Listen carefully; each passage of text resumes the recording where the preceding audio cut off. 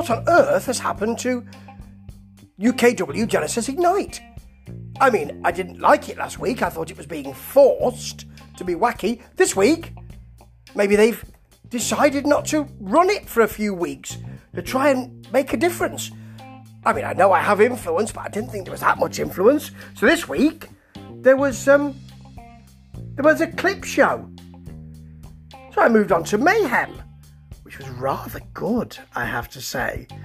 Brett and Sid, I'm liking this team more and more on commentary. And it's first of all Chris Castle versus Joe Sedgwick. Castle offers him the handshake, then the knee. That's the other way around, Steve. You need the handshake so you can pull him in to the knee. That's right, to the midsection. Yes. And then a really lovely Chris Castle draping DDT, because he knows how to wrestle, does Chris. He misses the bouncy Castle. Brett calls him a buffoon.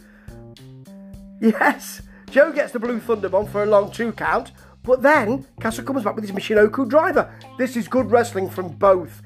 And then Sedgwick rolls through for the pin. That was the right way to do it, because it could have gone either way. Castle has got he's really come up with his wrestling skills recently. Sedgwick, great wrestling skills already there.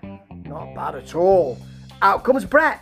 He says that Kayson's still in Canada, but they've got matches as Level Up tag team, so he wants him to come back. Out come Mercer and Harrison, who are now called Breaking Bones Studios. So you see, Harrison gave over his title, for his Ignite title. He was holding him back because he wanted to form this tandem with Cliff Harrison, I suppose. Maybe he did. Maybe that's more important. Is it? Anyway, they attack Brett Sedgwick. Who comes out? Kayson Riley. But surely if Kayson and Brett are friends, then Brett should have known that. I don't know why didn't he text him and say, I'm back, mate. I'll be there. I'll see you on Wednesday. Hey? Anyway, on to a really good match. Dylan and Savage, attorneys at law, versus Kayson Riley, who's in again, double duty, and Brett, who's in again, double duty. It's an impromptu tag match, that's why. Dylan and the silent Savage come down and cause some trouble, and Sid, ever the happy GM, makes that match.